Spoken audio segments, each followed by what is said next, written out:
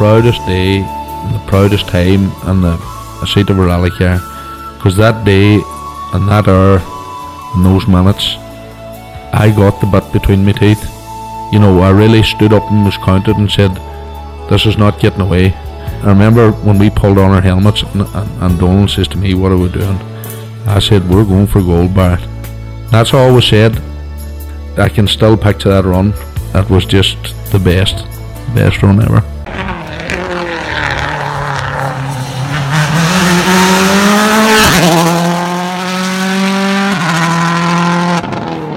Welcome along to Krunching Gears, the Rally Podcast, Season 3, Episode 6.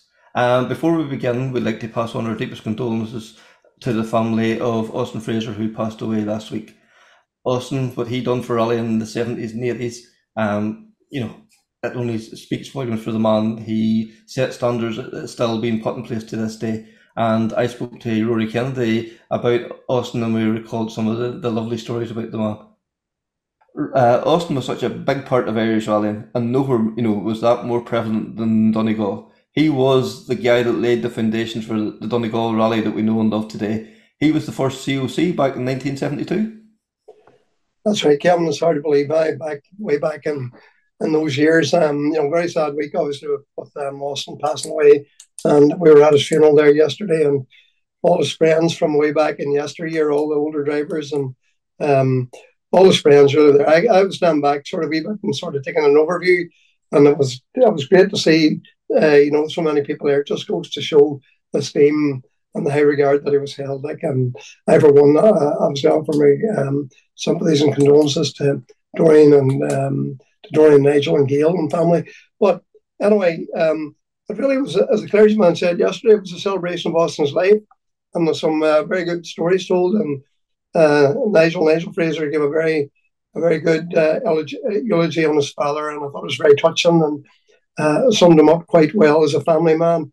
And then, of course, Cal Curley, CB himself, he sort of lightened the load with a very nice eulogy as well, going back to the days that they spent together, and obviously they had great success back then. But as you say, Austin was very much involved in the Donegal Rally back in its infancy, back in the years when Fonzie McAwee and Jim Callahan decided they were going to run a rally. Once they had the know-how, they had the roads and so on, and knew how to go, or didn't know quite how to go about it. So they just went straight to the top, and they went and seeked out Austin and got Austin to come along and get involved as clerk of the course. And Austin had the expertise and the know-how, and the boys, Jim Callahan and Fonzie McAwee, they were able to get behind it and do whatever had to be done on the ground. And really, Austin, the very architect of the rally, built the rally to what it is this very day. It's incredible to think that, they created that way back in 72, and what an incredible thing it's become in terms of, if you look at the economic benefits and tourism, and everybody gets the benefit. Obviously, I'm from Donegal, and I've grown up with the rally, and I've seen what it brings, and see how the town prospers and the county prospers from it. So it's an incredible achievement, and I knew Austin personally as well, obviously, and anytime I needed to know something, Austin was my go-to man, and he was very professional and always had the right answer and able to advise you in the right direction. Yeah, because 2 years ago, Austin Fraser was still a young man. He was only in his early 30s to take on the responsibility of creating, the Donegal. And it was right from the start. They had, this was going to be an international rally. This was going to be a top class event. This wasn't just going to be another club event. This was going to be special. They had high aspirations right from the start. Very high aspirations, and we had drivers like Russell Brooks and Nigel Rocky and all these iconic names from way back in the day used to come and do the rally. And it was great foresight and great ambition and determination to make the rally happen. And those boys they were really pioneers, really, and the rally really developed like those. The rally just got bigger and bigger all down through the years. And really it's, Austin was the cornerstone of all that in the beginning. Because even, as early as 75, when Warmball come over to do the event, Vatman come over to do the event, guys like that, and that, it was around, it wasn't maybe one of the high coefficients, but around the European Championship for a rally that was only three or 4 years old. It It would be unheard of nowadays. Well, it's something that they aspired to back then, and showed ambition. And I always say, even when I'm chatting to my own folks here at home, I say, ambition is a very powerful thing. And if you apply yourself, it's amazing what can be done. And they set the standard. And a lot of rallies in Ireland back then, got a lot of advice from Donegal as well, and seeing how it could be done, and they developed their own rallies. But here it's unbelievable to think, that Austin came and he put the rally together. He provided all the expertise. He was the very architect of the rally. Then he went on to compete on the rally with Billy Coleman in 1977 and won the rally in a Lancia Stratus. Yes. That too, as well as, it's just testimony to the man. And then, of course, roll on another 10 years to 87 when him and Bertie won the rally in the Mandalay. It's really an incredible story, of success, both as an organizer and as a competitor now. Yeah, and we tend to forget as well, like Bertie and Austin took time away from rallying, and 86 as well, and or 85 I should say, and then into 86 as well. And Irish rallying was in a real dark place, with insurance and one thing and another. And Donegal was the first rally back that year, and Austin and Bertie, they were there again. Let's make this thing happen. They were their safety officer, and that was a whole new thing at that stage, and they created that. And now it's just, it's just taken as part of the event now. It's, they set the standards even then. Yeah, for sure. And again, when you have the right people involved, like they went straight back with Bertie and Austin to come back as safety officers, and they're very responsible people and competitors that compete at a very high standard. So their feedback and their input was going to be very important. And people, obviously, people respected their opinion, and they were asked to come and do the job and did it. And that was the beginning of rallying back in Ireland again at that time. That's for sure. So another incredible thing that Austin was really very much involved in. We came back at the year, just to go back to the founding year, 72, 73. I'm not quite sure which year this was, but back then rallying was very big in Ireland and the UK. And Ford used to have what they called Ford Rallyman of the Month award every month. And traditionally that was always awarded to the best driver or maybe the best co-driver and so on, month in and month out. Very prestigious award to get. But Austin Fraser won that award, and putting the Donegal Rally in its place. He's the only co-driver, only organizer that had ever won it. And the Ford Rallyman of the Month back then was a very, very prestigious award to get. So again, it just goes to show what the man was capable of. Yeah, and took the very bold decision in them early years as well, was to introduce pace notes to Irish rally. He wanted to encourage guys to come from overseas, that they would have a fair crack at the rally as well too. And that was unheard of in Ireland as well, was pace notes, and again was a game changer. And and then when 82, we'll fast forward, him and Bertie won the Ulster Rally, the first time that pace notes were used in the Ulster Rally as well too. So. Yeah. Well, again, Austin recognised very quickly that if you're going to attract the top drivers, they have to be competing on an even keel. And so the only way to do that was have a recce period. And I remember as a child then being out on the stages and waiting to see Curly coming past on the recce, and so on, out in Trento, which is only not too far from where we used to live at that time. And the recce for the rally was a huge thing, because you get this big influx of all these drivers coming in minis and Mark 1 escorts and Capris and all this sort of, maybe not Anglia and stuff, and the rally was incredible back then. It was a huge thing. It came to town. Yeah, and then, that, and then to go ahead, then, a couple of years later, then, with the great Billy Coleman and the Lancia Stratus, and won the rally. How good a feeling must that have been for him, this rally that you had helped to create? Suddenly then you're standing on top of the ramp spraying the champagne. That must have been such a cool feeling for him too. I'd say it was incredible for him. It's just reward really for his efforts as well, but it's an incredible, believe it or not, just as a wee note on that, James Cullen was the clerk, of course, the Donegal Rally once, and he went on then to win it twice as well. So just as a wee side note, no, but for Austin to do that was excellent. But I remember Austin back when he was competing with Bertie and the Mantas, and I think James McDade and me were competing on the rally, or Vincent Bonner and me were competing on the rally, and we're always, in the top 5 or whatever. And I remember Bertie was leading, and course, they went to Fanad, down to Fanad Head, and the big push is on. Everybody's very close sometimes, and Bertie's bogey stage is always Fanad. Like, and sure enough, we come down the stage, and here was Bertie sitting beached on a bloody wee ditch, you know. And we got out to the end of the stage, and I was thinking, friggin' hell, they've lost the lead, like, because they were, well, you know, slipped out, weren't even off the road, they were only sitting sort of on their belly, beached on the side of the road. Eventually, they got pushed, and away they went again, and joined or caught up again. And when I saw Austin, I was devastated, thinking I've lost the lead.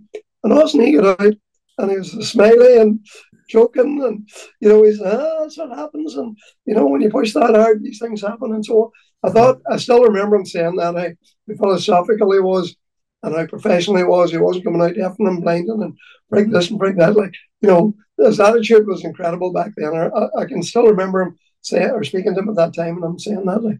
Yeah, and like we've often talked about, you know, the level of professionalism that Bertie brought to Irish rallying, and like it's well seen that, you know, that Austin was part of that as well too. He brought Irish rallying to a whole new level. Yes, in Donegal, but beyond that as well. Like he was one of the guys instrumental in the reforming of the Enniskillen Motor Club, and brought that, you know, to a really good place as well. He was president of it for I don't know how many years in a row as well. A lot of years. But you see, the benefit Austin had was that Austin competed internationally and travelled far and wide to do rallies, you know. And simply by doing that, you know, you pick up all the wee things that other rallies do, you know, the positive things that you can bring back to your own rally. And there's other things you learn, of course, that don't do the rally any good, that you sort of weed out. But he had some very good ideas, and Austin's very, very nature, you know, even when you met him outside the rally and everything, he was a very pleasant man, and he was very professional in his own work, and by all accounts, the people who worked with him loved him as well, and his mannerism and the way he went about things. And he also did the same on his rallying. Like, that carried right forward into it. He was a man that never swore. He was frick and cheekers, this type of thing. Like, yeah, because so, you think even the year that they lost the brakes in Galway, like, yeah. You know, he didn't even seem to get flustered by it at all, you know, and Bertie was, you know, weaving down between the cars and one thing and another there, and he just remained so calm, you know, and yep, that's done, and then, you know, they interviewed him back in service, and yep, we know we know what the problem was, we got it fixed, and, you know, let's go again kind of thing. Yeah, it's very, very analytical, like he assessed the thing very well, you know, and that interview, I just watched that last night, actually, of them on straight on in Galway. Unbelievable, remarkable. Yeah. That it wasn't a big accident there. So it was. No, Austin again was a great spokesman and a great man, you know, to put in front of the camera to give an opinion, like, you know, and he was a great man, a great rally man. And even after he retired, I believe, he went to play golf, and he was a big part of the Loch Erin Golf Club, or the Loch Erin Golf Club. That was very evident yesterday. He has made a huge impression in the golfing world as well. When you're at the funeral yesterday, seeing the many people that were resplendent in their Loch Erin blazers and all, and the high esteem and high regard they had for him there as well. Like, so it looked like he carried all that when he retired to the golfing. Yeah, because Nigel said he only took up the golfing after he finished rallying. So, like, you know, in relative terms, it was a short time he was playing golf, but he rose through the ranks very quickly there as well. Oh, very, very quickly, that's right. Yeah, I'd say if he applied himself, I think Austin could have he'd be right up there, you know. But look, even as well, Kevin, back in more modern days, when Bertie was in the Gold Star Manta, or the Shell Gold Card Manta, and Jimmy McRae was in the AC Delco Manta, Russell Brooks and Andrew Seat for Hire, they all used to come, you know, to meets before the circuit and before the Ulster. And Austin was a very big player in all of that with GM Dealer Sport, you know, and planning the movement schedules and service schedules and putting it all together. And, you know, it was very much part of that on the side of the pond, if you like, for GM Dealer Sport as well. You know, when they were coming over here as a professional team, like, you know, and then huge input there as well. And then, you know, he knew he was winding back his career and all. Like, I would say he had played a part in getting you know, and with Bertie too, because, like, with somebody with such knowledge and such professionalism, Bertie would probably seek his counsel on who would be a good man to get in the seat then as well. Well, that's a nice thought, Kevin. I used to go to Austin about lots of stuff, you know, back then, and always valued his opinion, and he's a great man to bounce something off. So when my opportunity came anyway to replace him in the Tough Neck team, I grabbed it with both hands, I can assure you that. but I spent a lot of time with Austin before the first rally, and we talked a lot about what the expectation was, and about your commitment to it and fit for the job and all that. But no, he endorsed me, which I was very proud of, and we went on. We went on. Then we won a lot of rallies. And I often used to meet him after that. I'd say, since you retired, we only started winning rallies after that. So, as Nigel alluded to yesterday, you were one of the students of the Austin Fraser. Was it the School of Rallying? Was it? Exactly. I would have to attest to that, right? Then, a great man and a great loss, really, for rallying, and so a man himself, and huge esteem by everybody. You look, as I say, you look at the funeral yesterday. It was even Robin Monzo was there. If you remember him, Kim, way back a million years ago. Like Hugh O'Brien, Cal Curley, obviously. All these older drivers. Then Austin McHale, Mervyn Johnson. That's right. And here we could go on. Freddie Patterson, and there was so many older drivers from back in the day that used to rally with Austin, and it was Brian Nelson was there too, I suppose. That's right, yeah. And even all the Sydney Meek mechanics, it shows the high regard he was held in, that the mechanics made the journey there as well too, which was lovely. That's right. We're all there. See, they all worked very closely with Austin through the years, and them boys don't forget anybody. Somebody like that. They learned a lot from Austin as well. I can assure you that. I certainly learned a huge amount from him. And then and whenever Bertie was turning his hand to, helping to organise an event, the Summit Rally, the go-to guy was Austin there once again. He played a huge part in that event as well. Exactly. That's right. And that was only a one-off event. It was run once and never ran again. And that was, that was the time, wasn't it Foot and Mouth that was here at that time, wasn't it? Or was it insurance? No, it was insurance. No, it was insurance. One was the Foot and Mouth. It was an insurance thing. That was the whole insurance. And he had Vatanen over. He had, wasn't it Waldegard? Like they had, these guys from the World Championship were brought over here, and again that was Bertie and Austin. Did that all happen as well? Them using their connections to make that happen, and that adds great credibility to the event as well. And people come to see the event simply because them drivers are there. And there was a big do, if you remember, the night before the event. There was a big sort of a forum in Fisher Engineering, and all the drivers there to meet them. It was a huge crowd. And again, this was them guys out there for the good of rallying. It wasn't about publicity for Bertie Fisher or Austin Fraser. This was for rallying that they were doing that. That's right. Absolutely. Yeah. And of course he was a great Fermanagh, and he was very proud for Fermanagh as well. So when they brought that rally there, they made sure it was run to a very high standard. Yeah, and we can only but hope that the two guys are up there now, setting the standard up above now, keeping us up. You can imagine Helen up there at the minute. Oh, stop! Well, it's great. It's a nice thought, as you say. No, it's a sad week really, and it's nice to remember all the good things about them, and I have very huge fond memories of Austin and different things, and I'd say I probably have some of this paperwork here if I look through some of the stuff here, So, he was a great man, and it'd be a great loss. And to Doreen and Nigel and families, they're the ones that feel it most. Yeah, for sure. And I think, the guy that summed it up best yesterday was Cathal Curley. He says, I knew when I was going at 10 tenths, Austin knew whenever I was going at 11 tenths, and he just put out the hand, told me to, just calm down a little. That's right. Cordy has some great yarns, and he used to say as well that if he drove well on the stage, and Cal was a wild smoker back then, he would pull out the strong cigarette and give him a strong cigarette, but if it didn't go so good, he would give him a silk cut or something.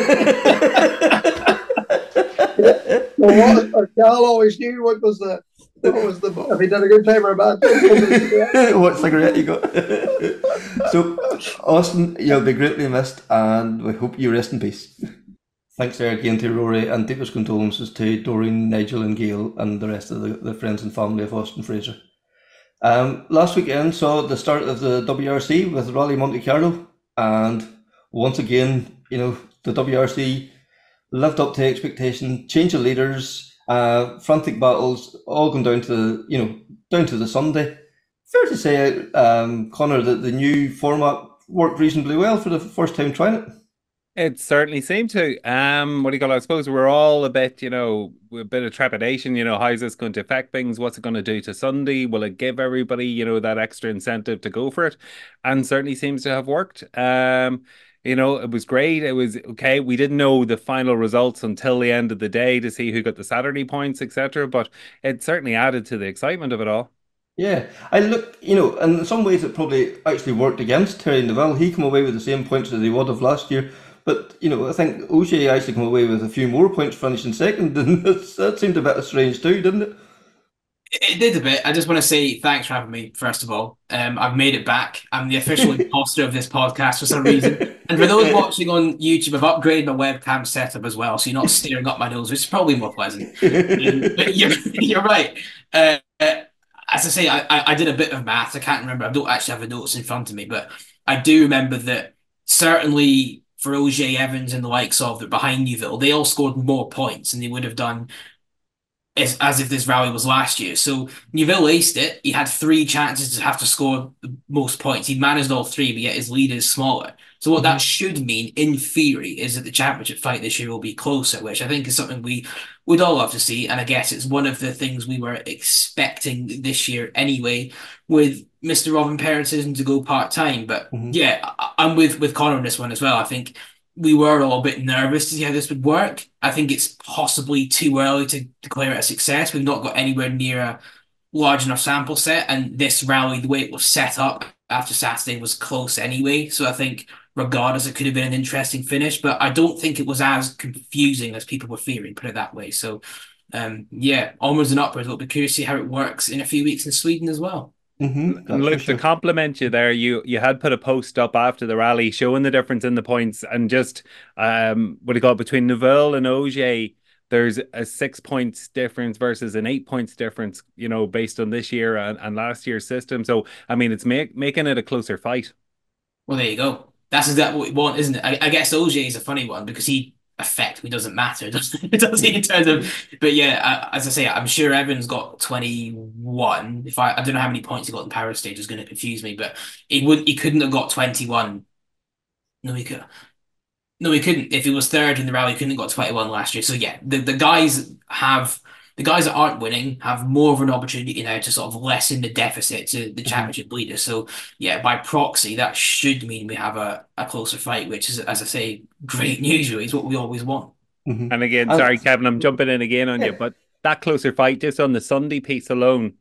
So OJ finished third on the Sunday and Tanak was fourth, and there was a difference of zero point 0.1 of a second between them, which meant the difference that determined the difference in 1 point as well. So if this championship comes down to a point difference, of Tanak winning or coming second, or that could be decided by zero point 0.1 of a second.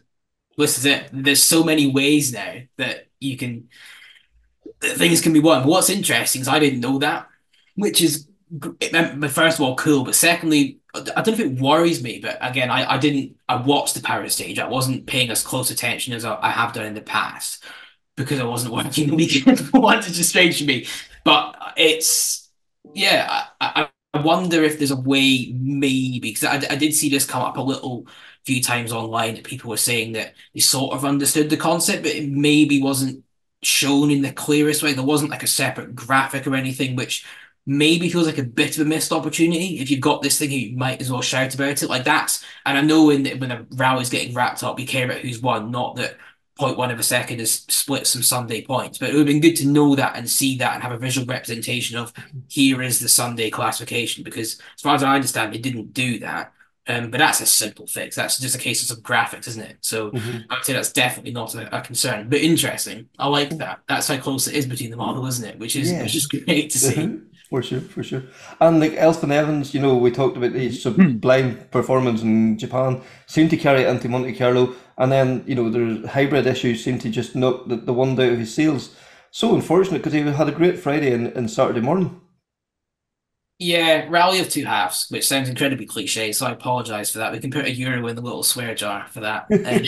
But yeah, brilliant start, I have to say. I don't want to go as far as say I was surprised by it, but I was certainly impressed by the momentum he carried on from Japan and the start he made. Yes, I guess he was potentially in the best place on the road, but he made full use of that. Mm-hmm. He was quick as of both stages, took the lead, held that through Friday, even though he didn't win a stage. But I think it was Saturday afternoon, wasn't it, that was particularly damaging. Like he lost a Mm-hmm. lot of time in those few stages, and that will well, I've no doubt that'll be some head scratching and analysis to work out where that time was going. But it seemed to be that in the second pass conditioning, when the road wasn't as clean, he wasn't quite as comfortable. Whether that's a wider thing, whether it's just a specific Monty setup, I don't think he had a particularly difficult test in terms of road conditions. I think his road was quite dry, so that obviously counts against him. You have so little testing time now that whatever you hold yourself in for, you can perfect that. But when it gets tricky, you might not have the right car underneath you. And he responded on the Sunday to be second fastest, didn't he, behind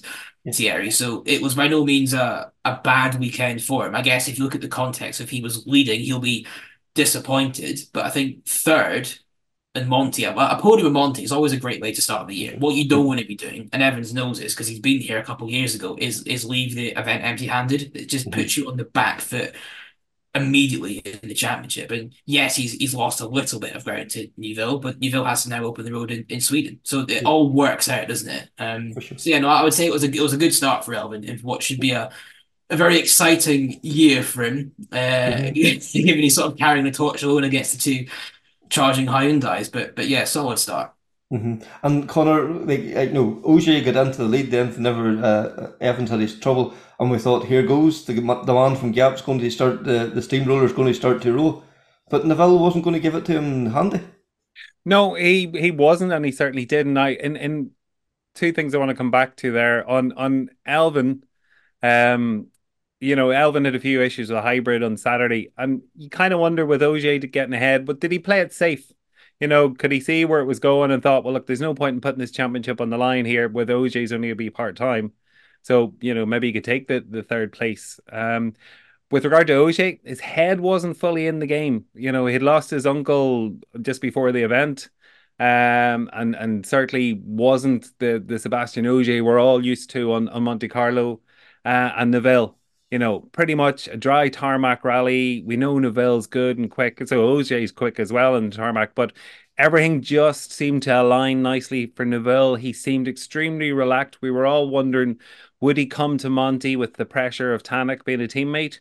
And that doesn't seem to have phased him at all this time round. Mm-hmm.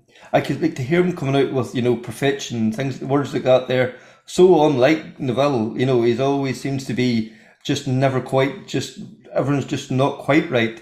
To hear him saying things like that there is like a breath of fresh air. And like, if this continues, look, he's going to be hard to live with this year. Yeah, I've done another podcast this week, and I got myself a little bit overexcited potentially about what this means. It is round one of 13 and it is a rally Thierry's done well at. But to me, this was huge, like a massive performance, a huge statement I think has been delivered here because you're right. Thierry's all we know how good he is, particularly on these kind of events, but he's never. Certainly not in the Rally One car, but I'm struggling to think of a time kind of ever really where he's looked just this comfortable and happy with. There's always something Mm-hmm. not quite right that needs to perfect, but here it looked effortless. Yeah, it was proper swashbuckling stuff. Like we've talked about OJ, and I have to say, I think the to finish second, given what was going on, is remarkable achievement. I really do think that's incredible because it'd be so easy and so understandable to have not bothered taking the start. But to put all that behind you and still produce the goods, yes, it wasn't quite the dream 10th win, but I think that was an incredible achievement. And it goes without saying we wish Seb and his family all the best. But yeah, with Thierry, I get the feeling that nobody was beating him. Even an OJ on song would have struggled to beat that kind of Thierry. He looked like he woke up and said, "Nope, this is mine. I'm having this." Mm-hmm. Um, yeah, really, really impressive performance. But as you say, we'll have to see whether it continues because I guess the question mark with Thierry has always been at least, and I know it probably happens to most drivers over the course of a season, but there's usually one or two mistakes that feel kind of avoidable with Newville in the past. So whether he's ironed that out is the question we'll have to see. But on that kind of form, yeah, I agree. This was a very well timed performance. As Connor said, we're all talking about Tanak coming in, and then Newville goes and does that. And Connor, sorry, go ahead, Connor. no, I was going to just come in with a point, not to take away from Neville's drive at all, because bar one incident where the car got went light at the rear and spun on a corner, he seemed to have a perfect drive. But last year, Lappy joined the team, and Lappy discovered something in setup changes that they made in testing, and that made a difference in the Hyundai over the second half of the WRC last year. This year, they've come in with completely new suspension setup and a new suspension supplier. And the suspension always was the weakness in the Hyundai setup. And I wonder, is that also been the extra missing piece from the jigsaw that's putting it all together for Neville this year? Yeah, I, hopefully, I, yeah. So it's interesting just to see how this could be the key. I think it's a very good point. I think the car definitely, well, something changed in him, hadn't it? Like he looked happier, Yeah. by virtue quicker. So yeah, I think the car definitely had an impact. I think that's the only thing that maybe Hyundai is missing now. It's got this brilliant team leader, this amazing roster of drivers, this fantastic technical brain. But I think if push come to shove, if all of us three were asked, well, we take anything to be but if I wanted to try and win and go fast over a rally stage, probably 9 times out of 10, you at this stage you're probably going to take the Yaris. So I think that's the only weakness. But I would say if there is a weakness, it's not a big gap at all, is it? That Hyundai is getting good, which I imagine is worrying a few of those in Vasco right now, to be fair. For sure, for sure. And Tanak, like he had his issues on Friday morning, but like strong performance by him too. Like first time back in the Hyundai, Connor. It looks promising for Tanak now as the year going to progress, I think. I think it does. I think it was a sensible drive by Tanak. He wasn't trying to put it all on the line. Monty's somewhere that hasn't favoured him over the last few years either. He's had different issues or bad luck on the Monty. I think it was a good drive to get settled in. He's taken fourth place, and again, really, one of those people ahead of him is OJ, who's on a part time, so he can kind of rule OJ out to a certain extent, possibly in the championship fight. So I think it was a solid drive by Tanak. He's bedding himself in, seemed happy, seemed contented when being interviewed, and we've seen him in the past where he can be a bit surly and sarky or one word answers to the questions, but he didn't seem to have any issues or anything to be troubling him with returning to the team. So I think it looks good. And look, I think one of the standout drives from the weekend was Adrian Formeau and the Puma. Like he, I can't think of anything major he done over the weekend. He had a very clean rally and seemed to be driving well within himself as well. Yeah, I'll caveat this with the same thing I said about Newville, that it's round one of 13, so I don't want to make a sweeping statement and say, yes, he's answered the big question that we all had about him. But based on this evidence, yes, he has. I think everybody knows and saw that last year he seemed a more composed driver, but it's, dare I say, easier to do that in WRC2, Rally 2, slightly less pressure, and obviously not quite as fast car as Rally 1. So this was the big question, was could he then translate that newfound sort of form into the big class? I was quite hopeful and sure that he would. And as you say, he did exactly what he needed to do in Monty. The thing that impressed me most is he sort of let slip on Saturday that he'd effectively been asked just to not go crazy, just to keep what he had. And that's discipline, isn't it? And I think that's the one thing he was maybe missing 2 years ago when he had that pretty difficult season. So yeah, strong pace, nothing like earth shattering, but nobody was expecting that. He did the job. It's a great foundation to build on. So I think within the M Sport camp now, I think there'll be some decent positivity because Munster as well, as much as he was unfortunate to not quite make it through all the stages, the mistake he made was minor as anything. He was punished very heavily for that. Yeah. He himself had a third fastest time. So it's a different ballgame, obviously, to last year. They're not in the race for the Drivers' Championship, but I think in a way that's probably better for a lot of the. Sorry, from a team atmosphere perspective, I can imagine it's probably an easier place to be right now because almost everything you achieve is a bonus now. Yeah. Everyone is expecting Hyundai and Toyota to fight for the championship. So anything M Sport can do to get in there amongst the silverware, I think will be pleasing and seen as a good result rather than when it was Tanak, who everyone expected to be drivers champion. If he finishes second, it's like, why aren't you first? Whereas now the script has flipped. So from a psychological perspective, I can imagine that's quite a nice thing for the boys and girls there at the minute. And then Takamoto, then went off the road on Friday morning, but it was a difficult bend. There's a few other guys had issues at the same corner, but he set some strong pace over the weekend too. So again, we'll not read too much into it, but it's coming off the back of Japan into that, two reasonably positive, maybe not results, but drives. Yeah, I think it's difficult to read into Taka's result in Monty because you're right. I think he paid a very heavy price for it. His mistake was two others made it, but Taka came off worse. But as you say, from then on, he identified that his best chance that weekend was to prioritize Sunday because of the extra points he'd then get for going quickly through there, which worked out for him. He did very well on the power stage in particular. So yeah, I think a solid weekend. He got through without any major mishaps. I think Sweden's now going to be a very interesting rally for him because we know how good he can be on the faster stuff. So yeah, he's laid himself a good foundation, I think. And Connor, you gonna add a comment? I was going to say, look, there's nothing worse than doing the what if. But, Taka lost about 5 minutes.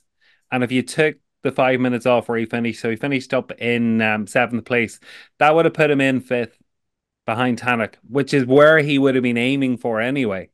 So he would have been doing well to get higher than that. So, yeah, unfortunate. And, hopefully he has better luck. But, a good solid drive bar the issue with being stuck in the ice, being beached. And the video footage and all from Thursday night, going up the side of the mountain and the flares and the fireworks and all, like it was like a throwback to the Group B days, Connor. It was spectacular.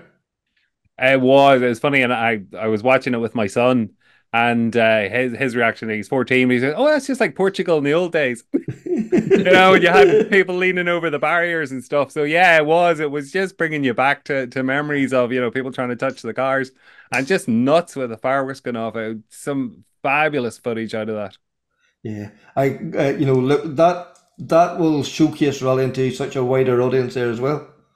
Well, that's it. This is the thing. I think it proves nothing else that rallying still has a big fan base as well, doesn't it? There was nobody would turn around and look at that and think, "Wow, there's no one there." It was incredible. But yeah, it's one of those where I just really wish I was in among it. Like it's most days, I'll be honest, that I'll look at professional co-drivers and drivers and think, I wish I was you. But I looked at James Fulton's Instagram story and I saw him there and I was like, you lucky swine. I was like, I don't know what I do to be you right now. But yeah, it looked utterly incredible. The still imagery in particular from that is nuts. I know you two both appreciate. So we need to get you there one day and definitely for sure.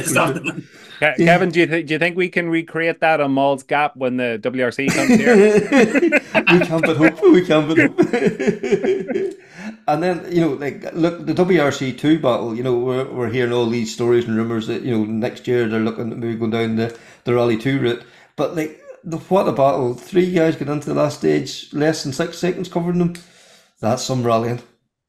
Crazy. The funny thing for me is if you looked at it out of context and purely saw the result and you think, oh, Johan Rossell won the rally, it's like, okay, that's to be expected. But the way he did it was nuts because he was never, this is the thing, he was never far off that lead fight between his teammate Greisen and Pepe Lopez in the Skoda. But he was always like lurking. He was never the one we were focusing on because Greisen and Lopez were the ones that were constantly trading the lead back and forth. But I don't know what he had for breakfast on Sunday morning, but something gave him the go-go, didn't it? He was off, and it was quite a special way to win. I have to say, in these scenarios, it's the classic. You happy for the winner, but you feel for the loser. It was really hard on Lopez, who'd done very very well, but on that kind of performance, and you have to assume a WRC2 win will come for him quite soon. But yeah, you're right. As always, it's a class that keeps delivering entertaining rallies for us all. Yeah, and Connor, then a wee bit closer to home, our own Eamon Bolan and MJ McMorrissey claimed the Masters title as well too. Great to see, and just no bother.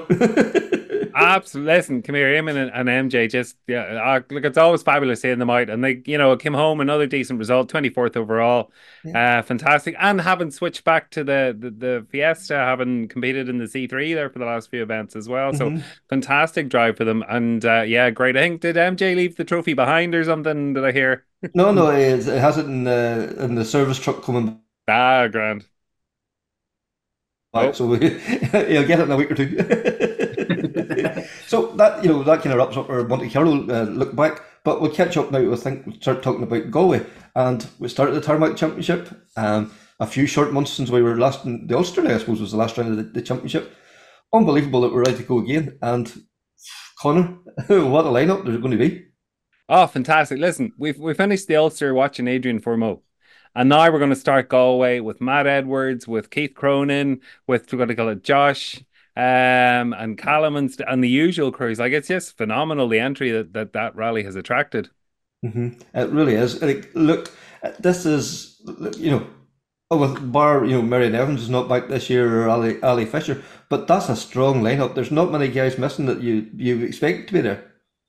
Yeah, you're right. I think you've named the only two that you maybe would think could potentially be there that aren't. But it's not. So you've got all the usual suspects. But yeah, I think the addition of Cronin, I guess in particular, really intrigues me. And it's not to decry the entry of Matt Edwards because we know how exciting that is. But we've sort of seen Matt show his hand in Ireland recently.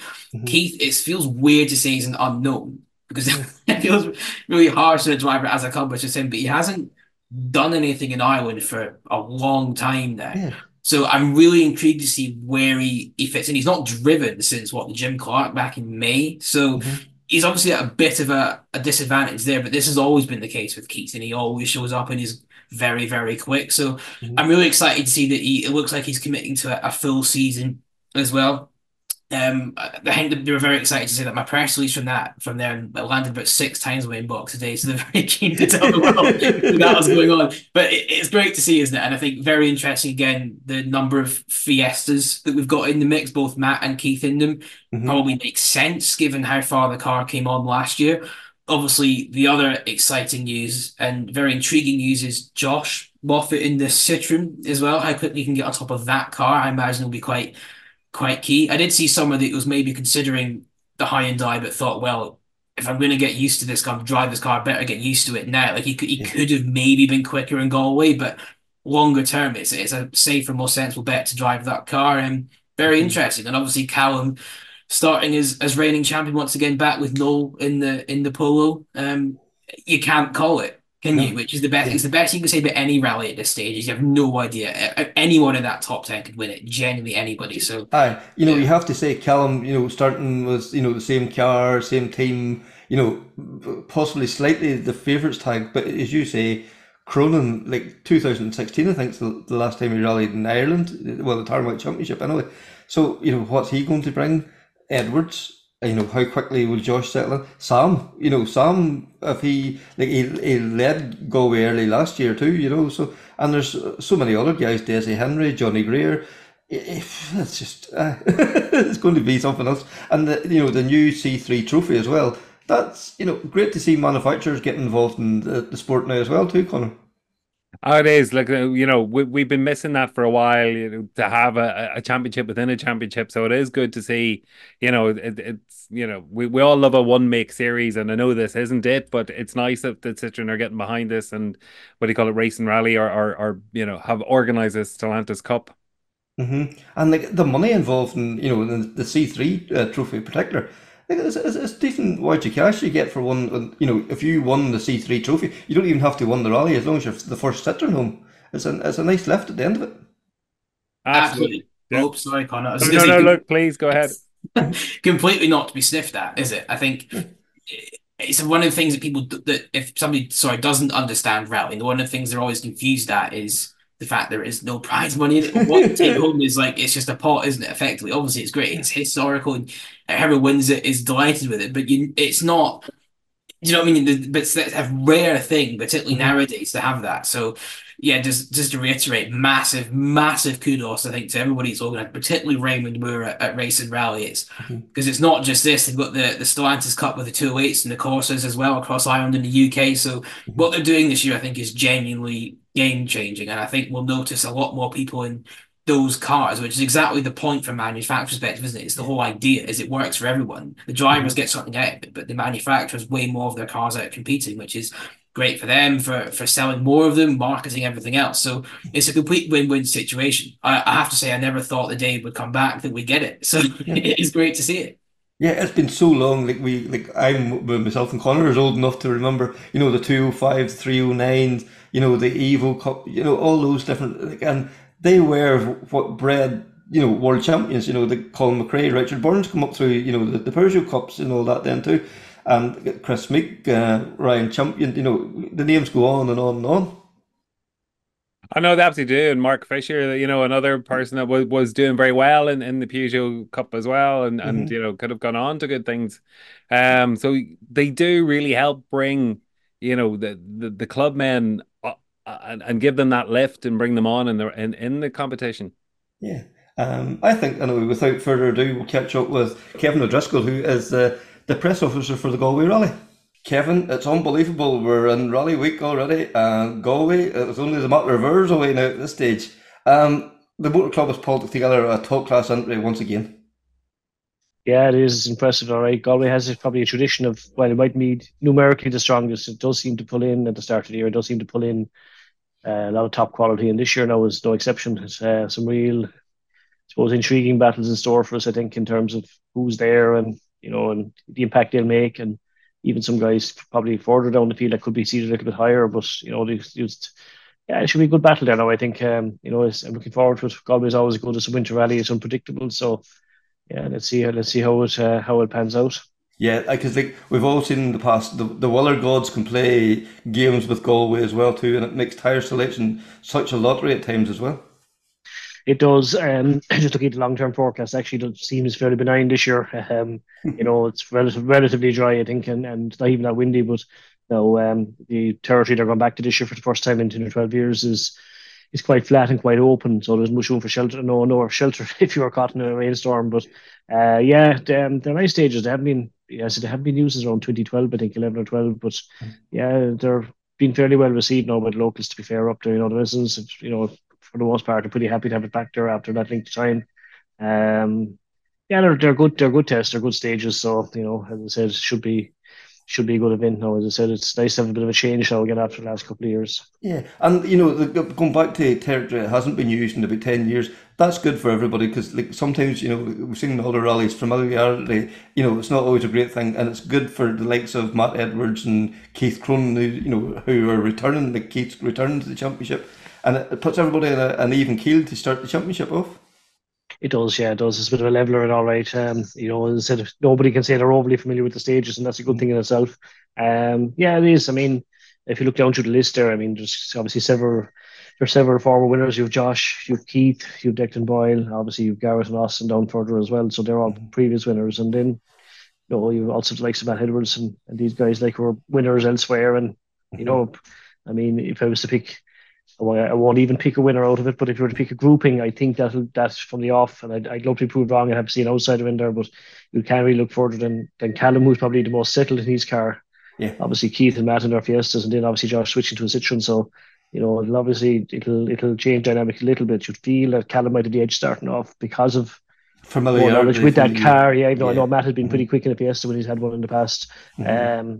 But as I said, like that, it's always fairly unforgiving with those stone walls and just plenty them up in the Headford area. So it'll be interesting to see how, like last year, Sam got off to the quickest start. And okay, he didn't win it, but he was still out thereabouts after a bit of a layoff. But some drivers, do like the Galway terrain, and it suits them. And regardless of the fact that it's slippy, but I think now they'll be the four that'll be there. And I know, as I said, I'd love to see one or two more break into like Desi do a change of luck without doubt. And I think slippy conditions probably in theory should suit him, because he's forestry and all that kind of stuff as well. He should be more used to that. But I think he's somebody who needs a bit of a break as well. I think if he gets a good run, he could go well as well. But anyone in the top 10, 12, even down further down, if you look outside the top 20, like you're looking at like Gary Kiernan, who's excelled in the R5 before. You also have Eddie Doherty making the switch. You've Tommy Doyle, who won't be slow. You've Ryan Caldwell there, among others. So there's serious quality there. There's guys down the field. David Kelly, David Kelly is there at the pole. I'd be interested to see how he goes in that. So,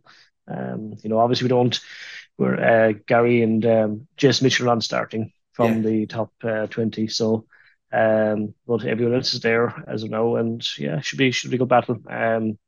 Looking forward to seeing, I suppose, how the guys in newer cars, or the guys that maybe wouldn't have much RC2 experience, will shape up when the when the top guys go at it, because like as I said, Keith has won the rally before, but it was in the Subaru. He was very close closer than most, I suppose, in 16 when when he won the championship and Gary Jennings was the world car, he was the best of the rest in the R5s at that time.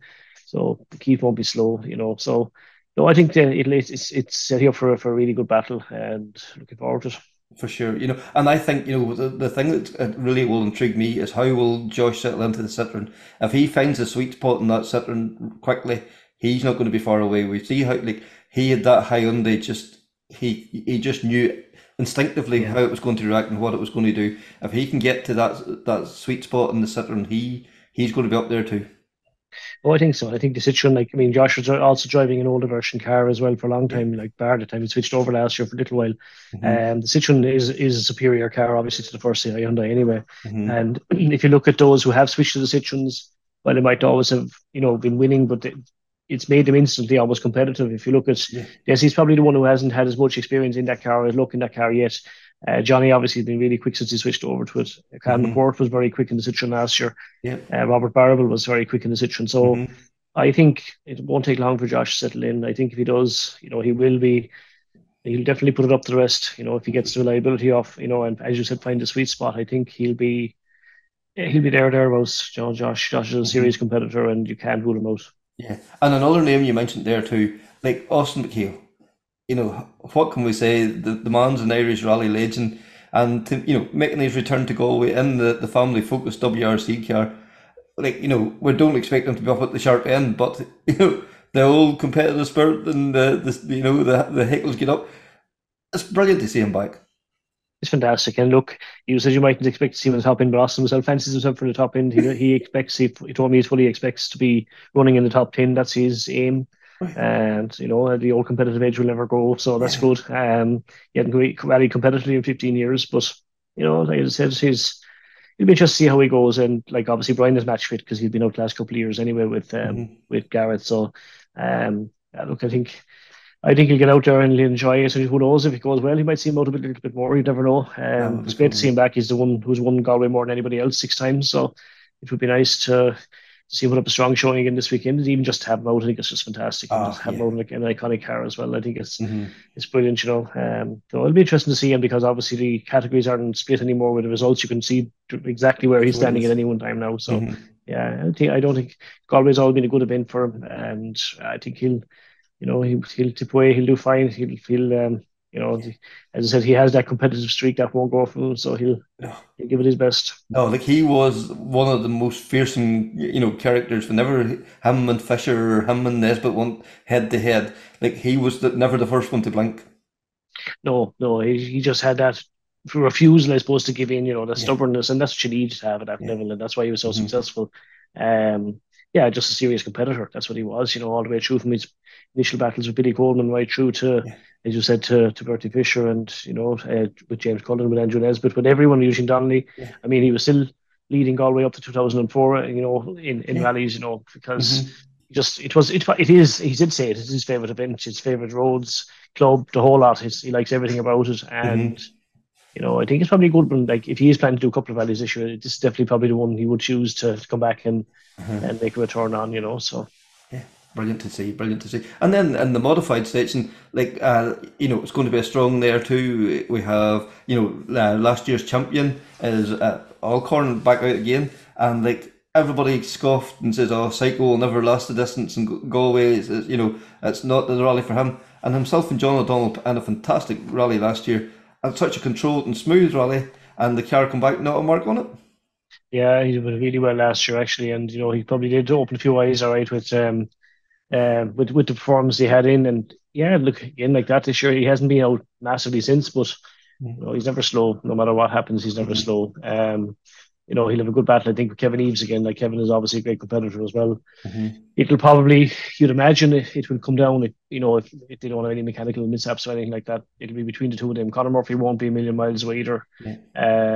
Frank is Frank. Frank will always be there or thereabouts as well. Rodney Wilton, I don't know if Rodney's done much Galway. We haven't done much rallying in the last number of years, but he has done Galway in the past, but not for a good number of years now.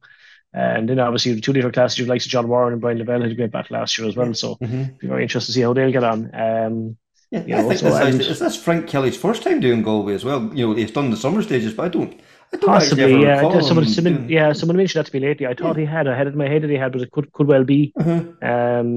again, you'd imagine for somebody with forestry experience and CP roads would probably, be to his liking. I thought he had done it years ago, but if he has, it hasn't been for a long, long time. But it's quite possible he hasn't done it before. So, Yeah. So and we've spoke to Declan Casey about the historics. Like that championship is going from strength to strength. 19 starters in the historics. It's a spectacularly well received championship.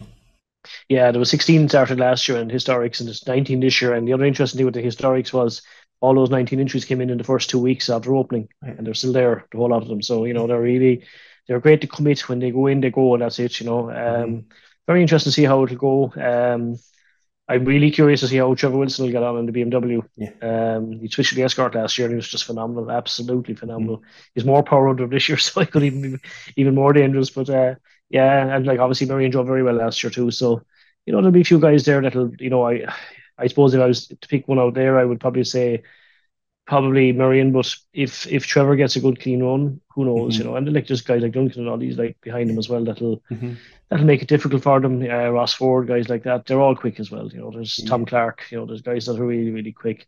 But I'm just definitely the one that's catching. And John O'Donnell obviously is out as well in M3 as well. So Will Graham, there's a few guys there now that it'll be quite interesting to see. But I think that definitely is one that caught my eyes. One that is just Trevor going into the M3 because I spoke to Trevor a few weeks ago, and he said like he left-hand drive was going to be a wee bit of an issue, but he had a left-hand drive road car since round about Christmas time. So this is the seriousness these guys take it, that they're already driving to get used to the left-hand drive. So even in the historics, they're giving it everything.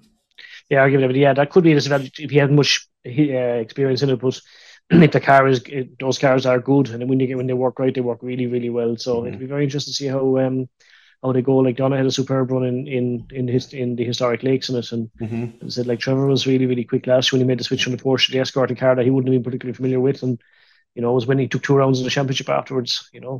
So I think.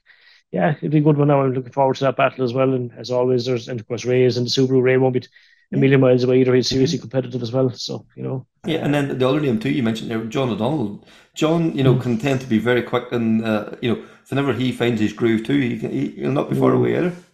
Yeah, and I think that I suppose I probably have a distrust. I love the cars, but I have a distrust of the M3s. I just think that you can get them; they're brilliant when you get them working right, but they are a difficult car to get working right. I think Donna's car in Killarney was probably as well prepped and as well sounding as any M3 in many, many years. I think if you can get the car to that level of reliability, then to be honest, there's nothing really that should live with it. Obviously, even in wet roads, a Legacy may do all right, but other than that, an Escort shouldn't.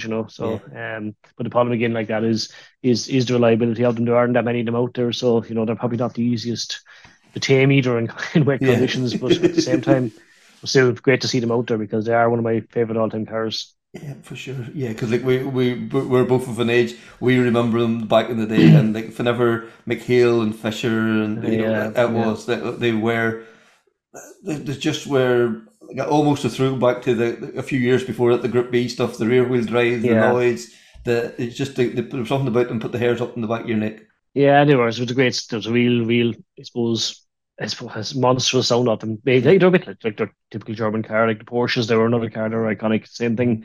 They just had that distinct sound out of them, and I think it adds to the whole racing feel of it when you listen to them at a distance. So yeah, I think interesting to see how they go now, and it's great to see them out there. Yeah, Eugene Megan is obviously there as well in a modern version in M1 as well in the modifieds to make a return as well. So again, he'll be another guy who'll probably be challenging the modified men as well. You can't rule him out either. Yeah, for sure.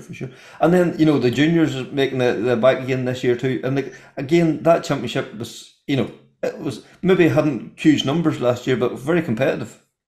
It was competitive. I think 3 or 4 drivers in with a shout going to the last round or second last round or something like that. Now, like last year, there's only 8 drivers entered, and top seeds are Jason Gorham and Liam Egan, their Galway crew. So they'll probably, this is rolling. I think this is Jason's 3rd time actually doing the event. So he probably would have more experience than most. Keane Hines and Carl Fallon, another Galway crew there. Barry McIntyre did the junior championship last year. Other guys like Ronan Dorian, Patrick Doherty, Dylan Sheehan, Jason Wilkinson, Owen Kelly. Don't know much about those, but I'm sure we'll know about them after the weekend. We'll know where they'll slot in when it comes to the junior championship and how they shake out. Yeah, and another class then too. The start of this. Well, there's going to be the Rally 4 cars, but a lot of them's going down the 208 route. Now there's some still sticking with their Fiestas and whatever as well. But this Stellantis Cup is going to be very interesting too, just to see how it. I think it's going to be as the season progresses and more guys get involved in it. I think this could be a game changer for Irish and British rallying because they're doing some rounds of the BRC as well. That's right, yeah, it's very interesting. I think there was like 13 or 14 Rally 4 cars entered actually in Galway. That was the last check I've done. Uh-huh. Yeah, it is interesting, and obviously with the prize fund and everything that's up there, it's obviously very, very. It's a good incentive. It's a great incentive actually. Mm-hmm. So I think it's probably overdue, I suppose, really. But yeah, it's interesting to see that most of the top or Rally 4 guys there are in Peugeots actually, like Keenan Grogan, Jack Brennan, Casey J Coleman. Aoife Raftery is there as well. Ryan McHugh is like the outlaw of the first 4 or 5 there with the Fiesta, Mm-hmm. but like that, there's loads of guys there that have a chance. Keane Caldwell is there, Joseph Kelly, like there's lots of guys there, and look, there could be a guy coming in Rally 4 that would have gone under the radar before. Mm-hmm. All of a sudden could shake up the whole thing as well, but there is quite a bit of experience in the first 5 or 6 I mentioned there, in that they've done Rally 4 rallying already, and that does, I think you do. Callum Devine proved that years ago. Mm-hmm. You need a year or two of those cars anyway, just to kind of get yourself up to a real consistent speed. Mm-hmm. So anybody who's done a year or two already will probably have that bit of an advantage, I think. Mm-hmm. And we keep beating the drum about the MI Rally Academy, but we are like blessed by the depth of young talent coming through. It's not 2 or 3 guys coming through, and Gerds as well too. Aoife is setting a phenomenal pace, but there's probably 7, 8, maybe 9 guys coming there to Galway that think that they're going to be in with a chance of winning the rally. Yeah, there's a bit of a conveyor belt as well, and obviously, like, you can see the fruits of it with the likes of William Crichton's results in the last 12 months or last couple of years, even for that matter. It's great to see. So yeah, it's great. It's giving them a stepping stone to experience, I suppose, and if they're good up, they'll make it from that. But at least they're being given the opportunity to do it. That a lot of other countries probably don't give their drivers that opportunity, and I think it's interesting, and it's certainly a fantastic experience for our drivers. You even see it from William when he was doing the Rally 3 car in West Cork, for example. When I would have seen him last couple of years, and the style of driving, everything is just phenomenal. Just watching him, that he's been abroad. It's like when Alistair came back and Keith came back as well after their times away. That their lines and their way of taking things, just crazy, like brilliant to watch. Yeah. And that drip fed right down through. Then other guys seen what Keith was doing, they seen what Ali was doing, whatever, and it made them push on as well. So I think it really does benefit everybody. Yeah, it did exactly. And look, I think if it's like Craig as well. If once somebody has a role model there, that's what they want to aspire to, and that's what they'll aim to do. Try and get near. And yeah, not everyone makes it, but look, if these guys get the chance to try it, more luck to them. Yeah, for sure. And then the Galway Rally kicks off Friday evening, ceremonial start, and anybody that's never been to Ayr Square for the ceremonial start, it's one of those must-do things. There's just something very raw about a Friday evening, Galway City, in the middle of the city too, as well too, and you have these randomers that's over looking to see what's going on, and they get captivated by it as well. It's always been a good few years since I managed to make it into a square. Now, usually the sign-on room inside the post office, but yeah, it is. It's always very, very cold there too when you go in there. It's always cold in Ayr Square, but it is, and it's a great way for, I suppose, and there's obviously a lot of families, a lot of kids in there just to see what's going on, and I think it's a ceremony starting was probably in Galway before it was anywhere else really for a long, long time, and then kind of went out the radar around the country for lots of places. Now it's a big thing again, the ceremony starts. It's a great thing, and it brings the rally to people. Yeah, and they see what's going on, they see the cars, the kids get excited, they want to see a bit more of it, to get out on the stages, and I think it's fantastic, and it's I suppose the timetable I have here for it really is just, let's give a rundown on it. It's scrutiny is kind of from 1 to 6 in the race course in Galway on Friday, and then you had the ceremony to start at 7:30 p.m. in Ayr Square. The Park Farm overnight is in Galway Racecourse, and service for the weekend will be at Galway Airport near Carnmore, and it is open to the public, but it's pedestrian only, so you can only walk in, because obviously it's just awkward to get cars in and out of there. So, but there should be parking around it anyway. But it's a fantastic facility to have, and again, I suppose the club would like to thank the council and Galway Flying Club for facilitating that as well. It's a really fine facility to have. So the stages in are 8 stages in the Headford area on Saturday, and that night then they're back to the race course in Galway, and then Sunday the stages are in Monaghan direction, and again like that there's service in the airport again, and the finish then comes back to the Connacht Hotel at 4:30 or thereabouts on the Sunday evening. So it's an early starter, right, for anybody who likes their Lions both mornings. I think the first stage is first stage on Friday, or sorry, first stage on Saturday is 8:51, and the first stage on Sunday is 8:52. So yeah, prior to 9 o'clock. Yeah, yes. So early bird, but it's an early finish both days. It's it's the last stage is running at 14:36 to 20 to 3 or whatever on Sunday, and on Saturday the last stage is at around 3:45 thereabouts. So yeah, it's sociable from that end of it, early start but also early finish. Yeah, and I suppose at this time of the year, that's probably better because whatever chance you have of light, you better light in the morning, and then you don't want it getting dark, in the evenings either too. It's giving everybody a fair chance at the stages. You don't want the later runners on into dusk and nighttime stages. Yeah, and obviously as well, you have to finish your, because you don't have a permit to run the rally in night time, you have to have your rally kind of before sunset and all that kind of stuff. So that's all factored in as well. But I think they'll be getting the best part of the day anyway, and even start. It's always good to get it started early. There's no hanging around and just it's nice to have that. Yeah, I think so. And the Connacht Hotel has been very good to you now over the last couple of years now as well too, and has been a strong supporter of the event, and Cora Boyle as well. Yeah, well, Carboyle have been brilliant as well because they've been there 7 years now, I think, as main sponsors. They're proactive as well. They're great to get involved. They're great to, they know what they want, and they work with the club and get into what both parties want. And likewise, the Connacht Hotel is absolutely fantastic facility. It's a really fine hotel. It's probably as nice a hotel as you'll find anywhere for headquarters anywhere. It really is top class, and the staff couldn't do enough for you there. Like they really are. They're really big into the whole idea of the rally, and they even said it on the night of the launch that it is one of their big weekends of the year now, regardless of everything else that's on. It is, I suppose when they went into it first, they weren't quite sure what to expect from it. Yeah. And they did say it is a bit hectic, as I said, but they like it, they enjoy it, they're happy for the rally to be there, and they're very, very supportive. And that's all you can ask for. Yeah, and yes, it's a bank holiday weekend, but we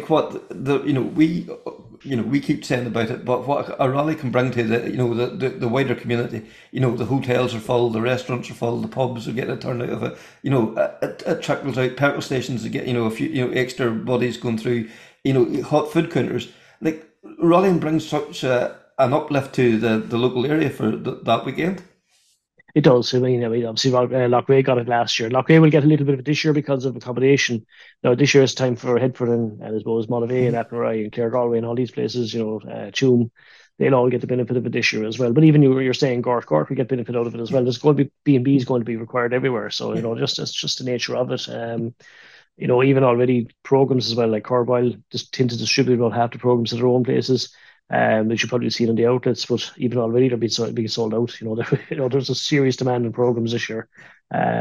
So I actually don't know how many were published, but are printed. But all I know is there's a massive demand out there for programs at the moment, and that's a good sign. That shows an interest. For a long time, a program was the sort of thing that only a few would have got. But I've noticed in a lot of rallies in the last couple of years, if you don't really get a program by Saturday morning, you're probably not going to get one for any event in the country. Just the way it's gone. And it's good.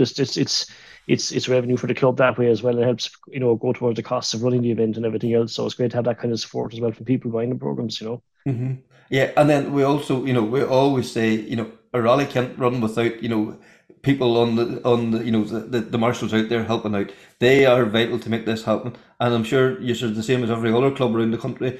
You can never have enough marshals. Yeah, for sure. It's always good to have marshals. You better have too many than too little. And Patsy Finnerty's in the hot seat again this year for a chief marshal, so his number is 087 287 0702. So that's 087 287 0702 for anybody who wants to offer help or volunteer help for the weekend. It's much appreciated, and as I said, without marshals we can't rally. So your support is much appreciated. I suppose any other bits and pieces. I suppose in terms of coverage, McBacken is covering the event, live streaming the ceremony to start. And there'll be a YouTube program, and there will be a television program afterwards as well. in the coming weeks. Galway Bay FM will have live updates as well on the rally over the weekend. And Killian Landy will be there with on the pace notice well after each stage. So I think the event is going to be pretty well covered from all angles, I think, this weekend. So yeah, so it should be good. So thanks there to Kevin O'Driscoll. He just wanted me to mention as well, for just to thank the residents along the route. They have been so open and helpful to make this rally happen, and to remember everybody then just to keep the race in its place this weekend. I also got a chance to catch up with Declan Casey, and you know what Declan's like with his historic, so we thought we'd catch up with all things historic. Declan, we're on the countdown now to the Galway Rally starting at the weekend. Once again, the historics have pulled it out of the bag. 19 entries. This championship keeps getting better and better. Yeah, we're on 19 at the moment. I haven't checked it now recently to see if there's any withdrawals, but the historics are normally fairly good to turn up, in fairness to them. Up from 16 last year, so we're up 3. So very happy with that. And like, you know, every round that the entries that the historics is getting, it holds really well throughout the year. There's some rallies there could be 2 or 3 more or 2 or 3 less, but in general it's always holding up round about the 15 to 20 mark. Yeah, we seem to have a good squad of fellas that are after registering since Killarney, and it's always a great sign to see crews registering because it shows their commitment to the championship for the year. So we have a lot of regular faces now in Galway. And there's a lot of people aiming for West Cork as well, because West Cork is 2 full days for the historic this year, because they're recently after changing to a 3-day rally. So West Cork is going to be, I'd say, West Cork will be as big as we've seen it in a long time, because West Cork would be very, very popular with the historics, especially the Welsh crews coming over. They seem to like West Cork a lot more than coming to Galway, you know. So it'll be interesting to see how many actually turn up in West Cork, and hopefully they'll all get a run, you know. We might have an issue with numbers, but we're trying to work it out. But yeah, onwards and upwards.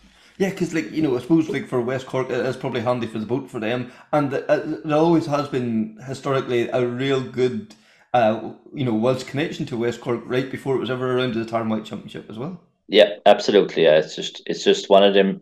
It's just one of them rallies that has always and ever been very well supported by the Welsh crews, you know, and the English crews as well, of course. And seems to be growing now again recently. You know, we've had a couple of new Welsh crews last year who seem to like what's going on over here, and it'll be West Cork again now before we'll see them. Yeah, but you have to say, the championship is so well supported. Yes, with our own local crews, but it's one of the few championships that has attracting crews to come from across the water this way. Which is great to see. It has, that has to be applauded. Yeah, I suppose there's not an awful lot of tarmac rallies in the UK for the historic boys, and sure, what we have on offer here is top shelf stuff. You know what I mean? I mean, you can pick any round of the tarmac championship, and every one of them is fantastic. Like, you know what I mean? You couldn't pick a bad one. They're all super. And it is like you'd be talking to Duncan there and Alan Watkins.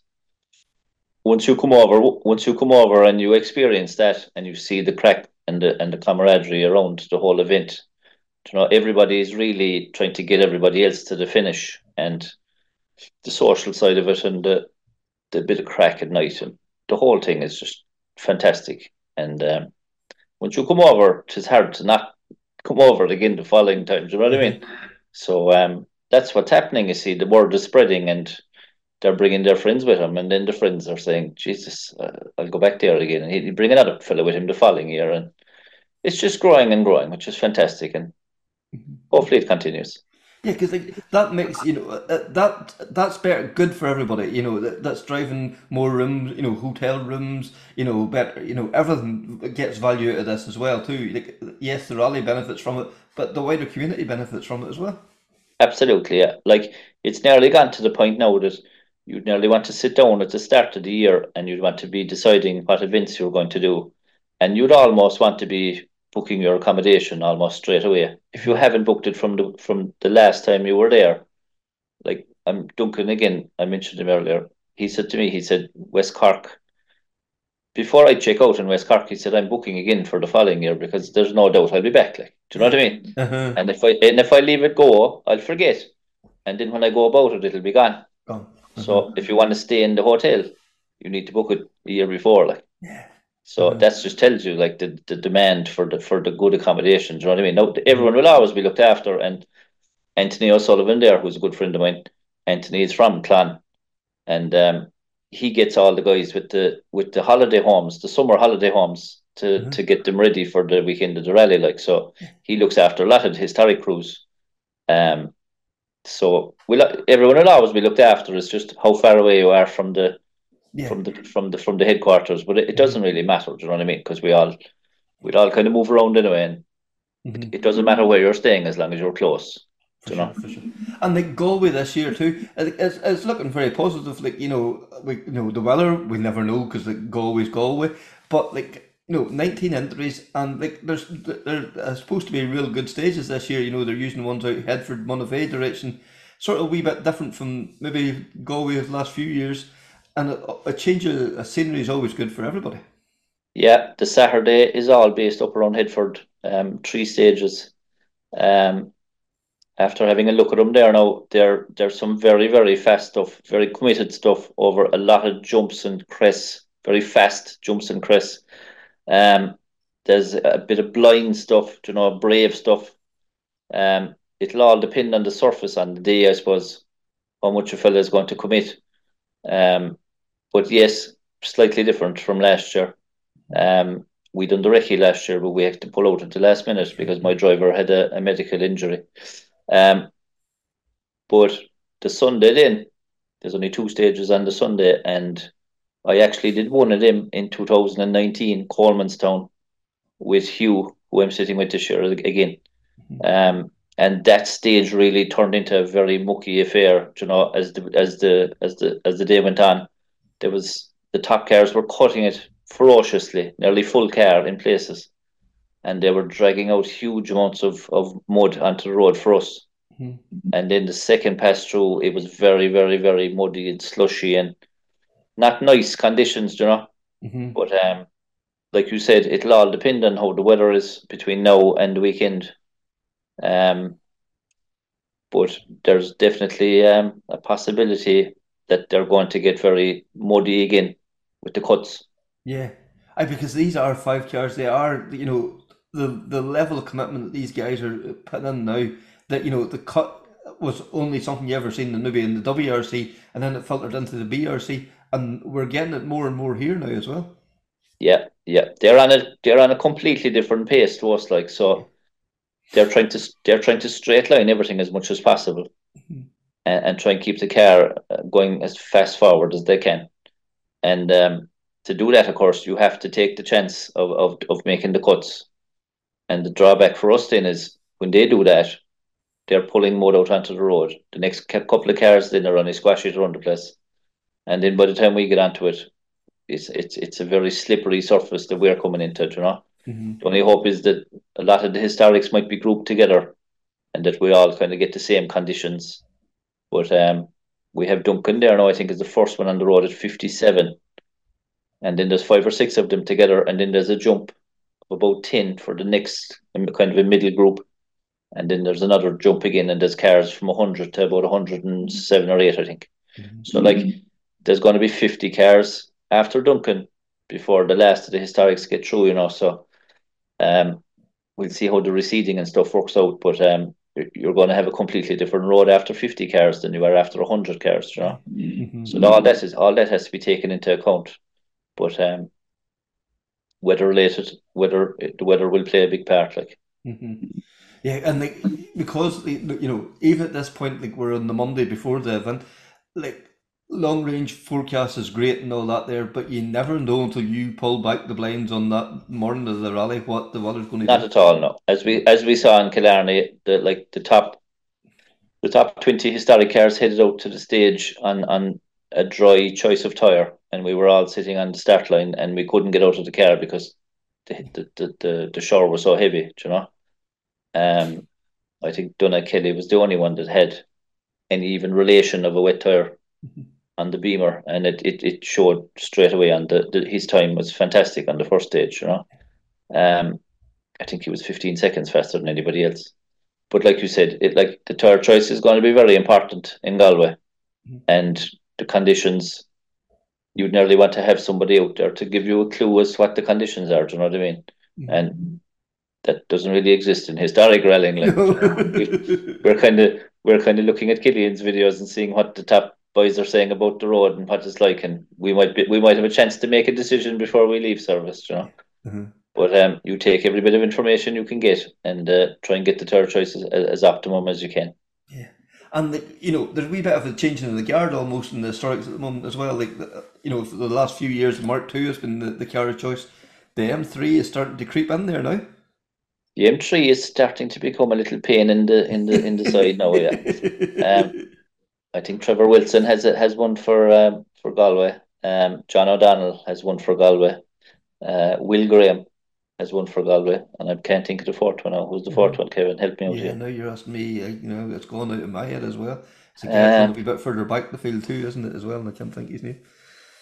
But yeah, the fact that there's going to be four of them, we've seen in Killarney and we've seen in other events.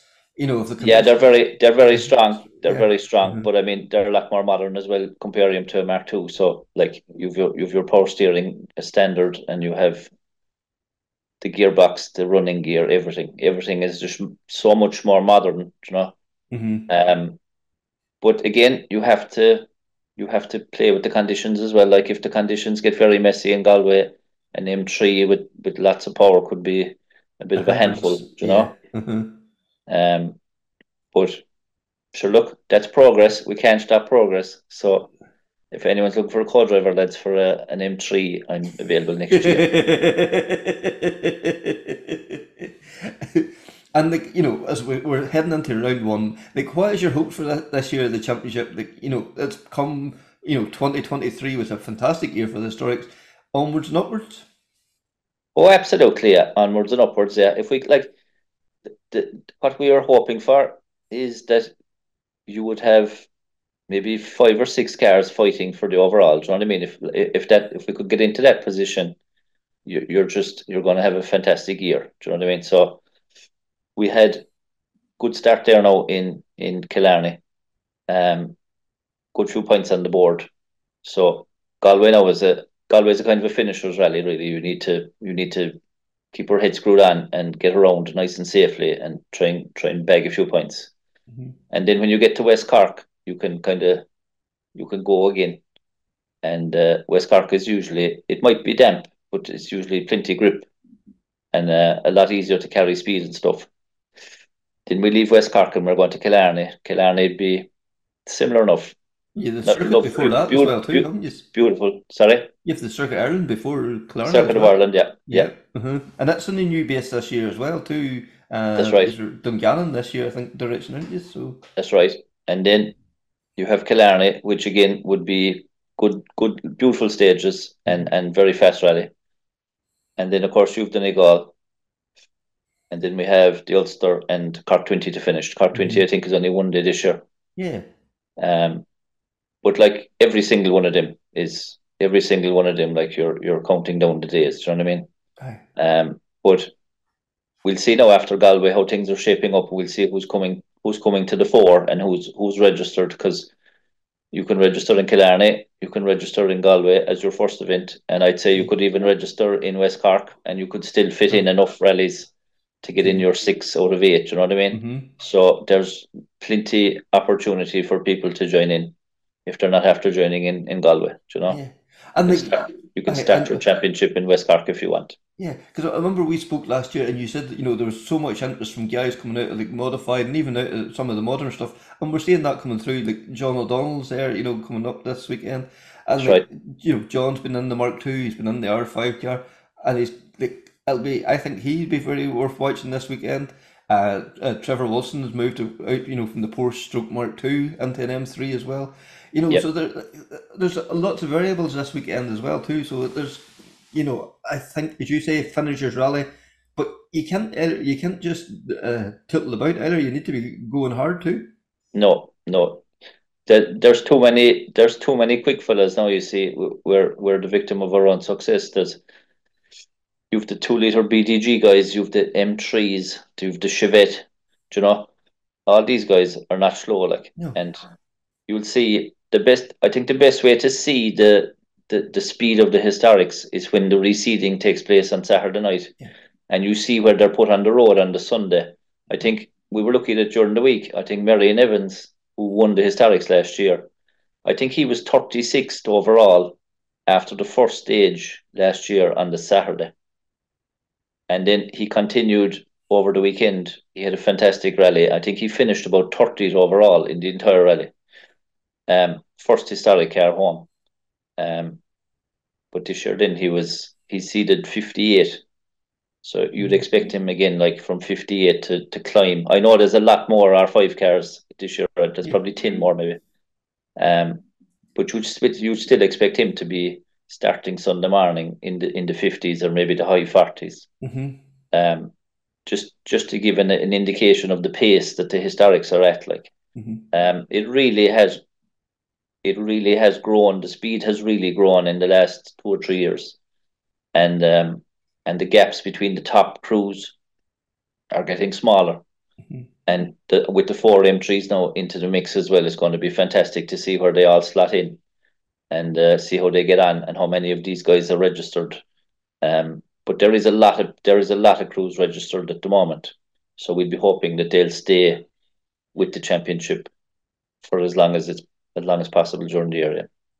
So thanks very much to Declan, and we're ready for Galway. Will we make any predictions? Is anybody brave enough? Connor, maybe throw it at you first. Oh God. I don't think I could call it. I genuinely, I look everything from Callum looks like a favourite, but again, struggled in Galway, but that was more the car last year. Josh kind of getting top of the C3 that quickly. Will Max, be on the ball, and Keith, complete unknown. So I don't know. I'm gonna struggle here. I am struggling. Look, well, I'm going to play the same caveat that I did when we did the WRC review podcast a few weeks ago with Bex Williams, and you haven't asked me prediction for what specifically, Kevin. So I'm going to say that who's going to win the Galway Rally? Damn it! To be interesting, because I think it would be a result would really put the cat amongst pigeons. I'm going to say Matt Edwards. I suppose I need to say something too. I just think the fact that Callum has come in with the same setup and all from last year, I think it may just give him a wee advantage on early doors, and if he can hold that then through to the finish, that's where I'm going to go. So Connor, you're not going to put any name in the hat? Oh, I'm going to go Keith. Right, just to be different. Just to be different.